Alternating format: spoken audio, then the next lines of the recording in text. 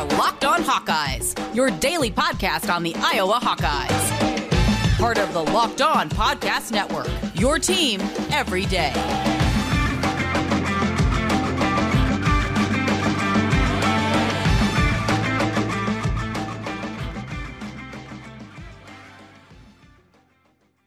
Welcome back, Hawkeye Nation, to another episode of the Locked On Hawkeyes podcast.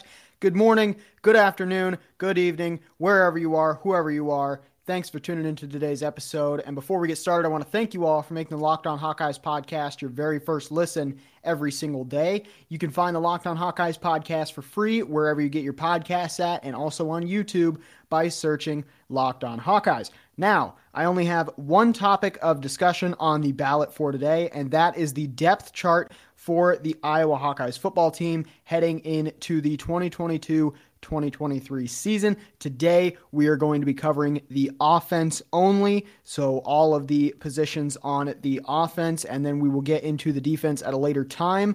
I can already tell that there's not...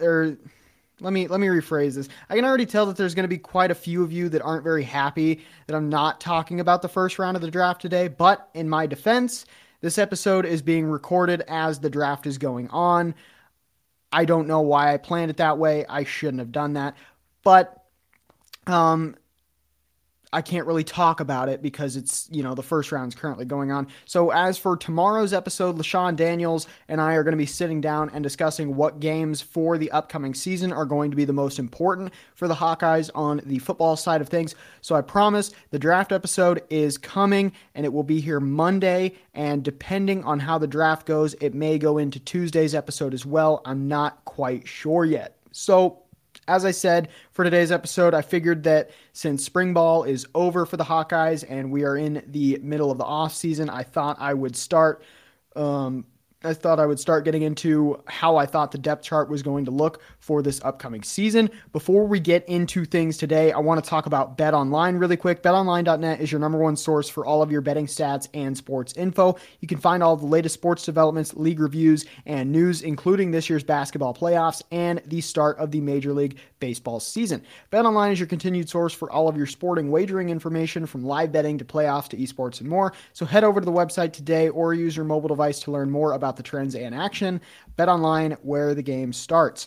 So, as you know, there have been several injured Hawkeyes throughout this spring, but the question is, how is that going to affect the upcoming season for the Hawkeyes?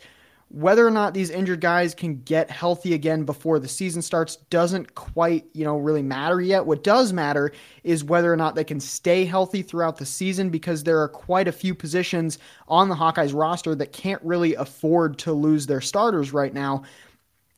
And I say that, and when I say that, I mean the offensive line specifically. But on Saturday, after their spring game, Kirk Ferentz voiced his frustrations with Iowa's multiple offensive and defensive injuries in a statement by saying, quote, "The other thing you notice is the volume of work we're doing right now is a little bit less. It's been like that all spring because of injuries. We had talked about how we were going to do spring practice a couple months ago. Then injuries almost kind of forced our hands, cutting back some of the reps, especially for the guys that have played. We have a couple guys you can predict what they'll look like when we get things going.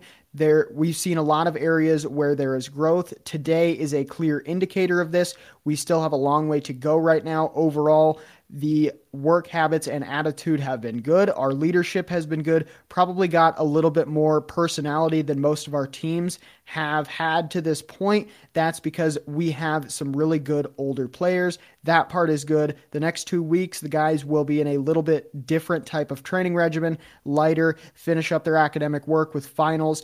Those guys will have a good break, and then we will get back hard at it in June. That was a statement that he said after the spring game this past Saturday. So as far as I can tell from Ferentz's words over the last few weeks, he's not really concerned with how the guys are performing, because he's been trying to cater to the fact that the team is really banged up right now, and he can tell these guys are in need of their rest if they're going to be able to come back this fall and put on, an actual decent performance. So with that being said, let's get into the offensive depth chart for this upcoming fall. So at quarterback, obviously The starter I have as Spencer Petras right now. Second, Alex Padilla. And in third, the third string, I have Joey Labas. As much as I personally don't think that Petras should have the starting job as of right now, I still think he's probably going to be the Hawkeyes' best bet as a starter this year because he's the guy with the most experience and he's the guy that Ferentz has the most confidence in. Even though Petras didn't have the best season as a quarterback last year, going 165 for 288 in passing for right around 1,900 yards, I believe it was about 1880 maybe, with 10 TDs and 9 picks. Ferentz still has a lot of good things to say about him as a player. He's been saying things like, I think he has done a lot of really good things. He seems confident and healthy, and he throws the ball well. Along with that, Petras seems to be pretty confident in his abilities as well, saying, quote, I think the biggest thing looking back is that I'm too smart of a player to not take advantage of coverage better than I did. For me, with how fast I can identify coverage and how fast I can get the ball out of my hands, if I'm getting soft coverage underneath, I need to take that more. I know how to attack coverage. That completion percentage needs to be much higher. It's not a talent issue with me. It's not a talent issue with our receivers. Now, let me get one thing very, very straight. I don't like Petras as a quarterback. I think that he is not good enough to be a starting quarterback. Once again, this is my only hot take of today. He's not good enough to be a starting quarterback. And personally, in some way, I think Petras is right. It's not a talent issue. It's an attitude issue. Petras has every right to be confident in himself as a player because confidence is key, but there's a clear difference between confidence and cockiness, okay? And I think that right now, Petras needs to stop talking himself up and get back to work so that he can become the player he needs to be in order to keep the starting job he's ultimately going to have when the season starts. A 57% completion percentage and only throwing one more touchdown than you do an interception is not going to get you a Big Ten championship, and that's why I'm not counting out Padilla for this season. Do I think Padilla will start off the season? No, most likely not, but I do think that at some point he will take over the starting job for Petras down the road. And listen, it's nothing against Petras as a player. You know what I mean? I believe he has the talent to do that. I just think that he lets his ego and his cockiness kind of overcome where he's at right now. I don't understand how you can sit there and say, oh, well, it's not a talent issue. All he's saying is that him not playing good is not his fault. You know what I mean? And he said too that it's not a talent issue with the receivers, blah, blah, blah. I don't care. You can't sit there and blame other people for the fact that you are not playing well. You can't throw 10 touchdowns in a season and then throw 9 interceptions and say that you deserve to have the starting spot. Yes, he has the most experience with the team. And yes, Kirk Ferentz seems to have all the confidence in the world in him, but I don't. Right? And I'm not some big NCAA analyst and I'm not a head coach. I'm an 18-year-old kid who runs a podcast about the Iowa Hawkeyes for Locked On. But that's my opinion. I don't think he deserves to have that starting spot, and I don't think that he can play I don't think he can play as well as Padilla or Labas, but I think that Padilla can play just as well as Petras can right now, and I think that he deserves a shot at that starting spot. We're not going to know until the season starts, but ultimately I think that Ferentz is going to just bite the bullet and put Petras in at quarterback because he thinks that he's going to have the most success. But if Petras is going to have success at the starting spot all season long, he needs to get rid of his ego and get rid of his cockiness and just focus on becoming a better player. Because if he plays all year like he did last year when he did play, he's not going to succeed. He will not be good. And I can promise you that. And we will go 3-9 and we will end up like Nebraska last season.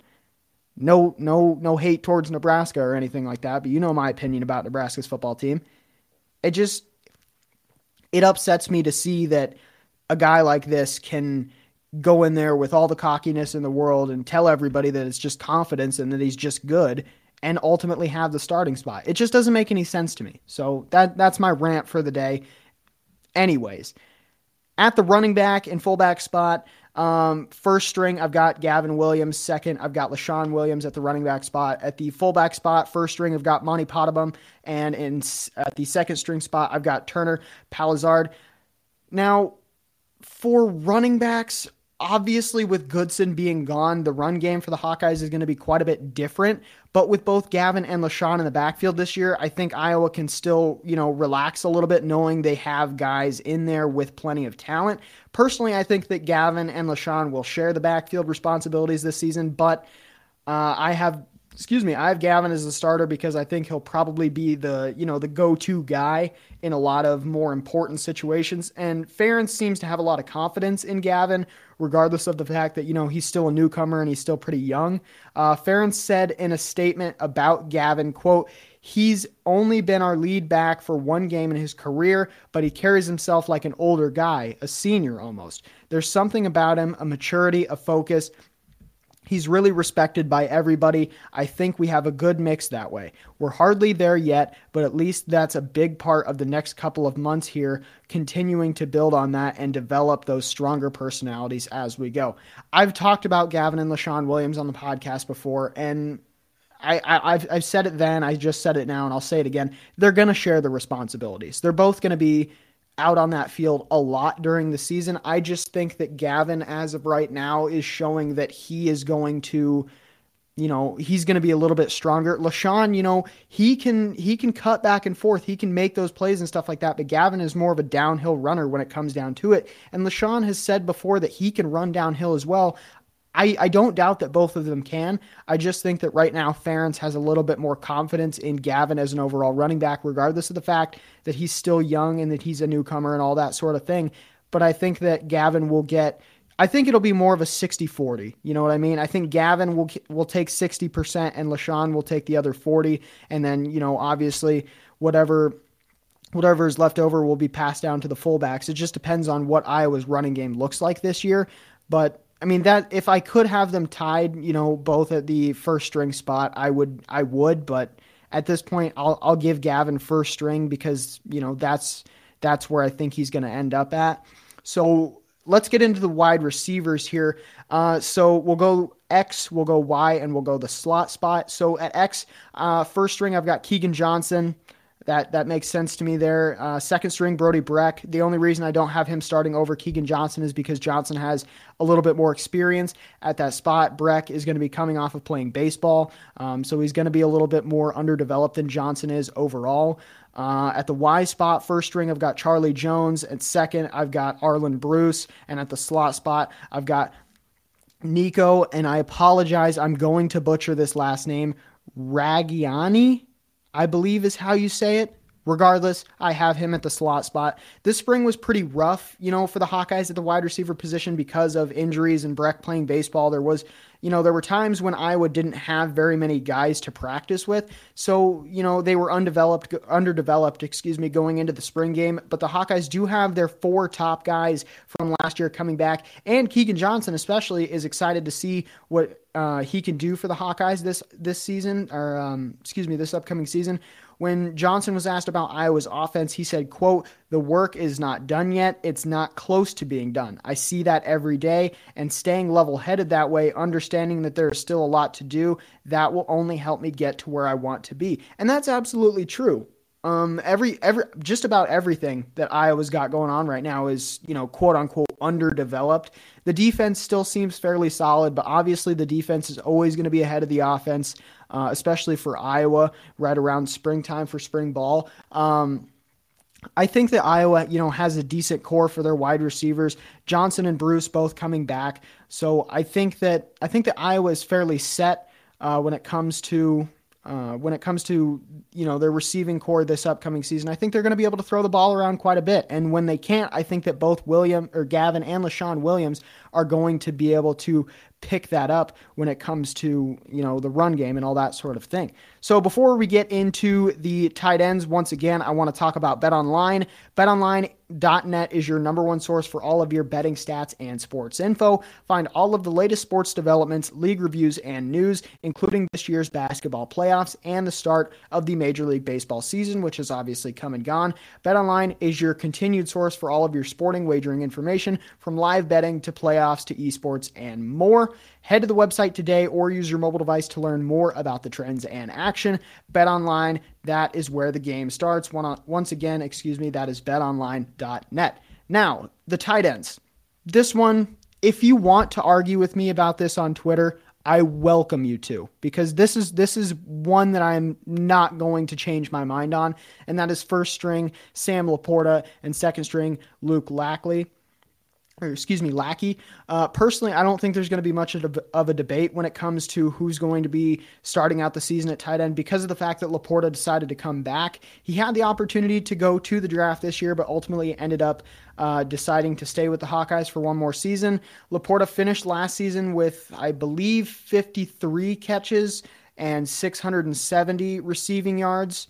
I believe that's where he was at. And on top of that, Ferentz seems to be confident in his abilities, saying, quote, he's got a confidence about him, an air about him, just the way he is naturally. He's one of those guys that people gravitate towards. Some guys just have a certain knack or air about them, and he's got that. It's a little bit ironic because he was not a 5-star recruit. It took us a little while to figure it out, and thank goodness we did.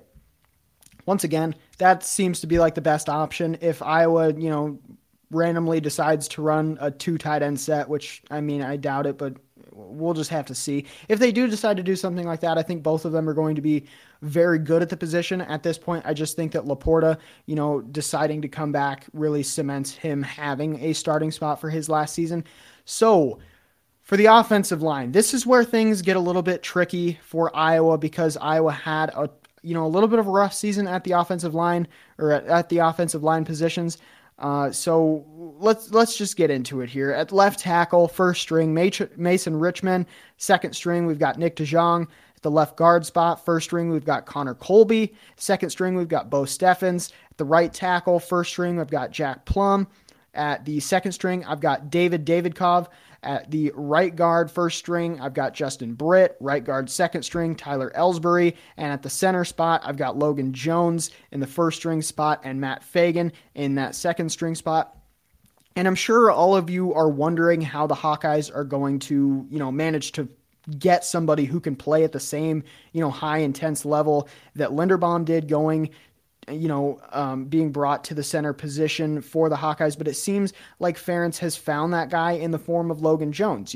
Coming out of high school, Jones was an All-American on the defensive line, but ultimately switched to offense when he came to Iowa to play center, because the Hawkeyes coaching staff was confident in the level of depth that they had at the defensive line at the time. And I think Jones and Iowa made the right choice, because he's had the opportunity to play under a very talented center like Linderbaum.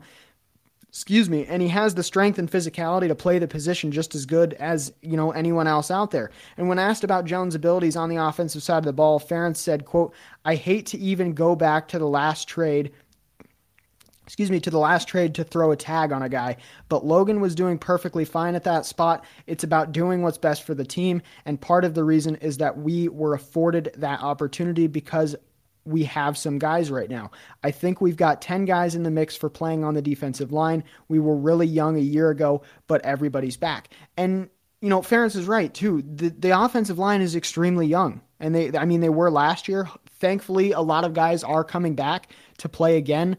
And there's a couple veteran guys in there as well. So I think Iowa is going to have a little bit better of a year on the offensive line, just because they've got a couple of those guys returning, and they, some of these guys, yes, are still young, but now they have, a little bit more experience when it comes to playing in the trenches, as they call it.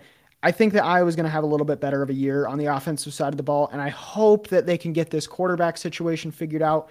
And as I mentioned earlier, if Petras decides, or not if he decides, but if Petras ends up being a great quarterback, good. I will applaud him. I will cheer him on. Good for him. But right now, I think that he has a major attitude adjustment coming his way.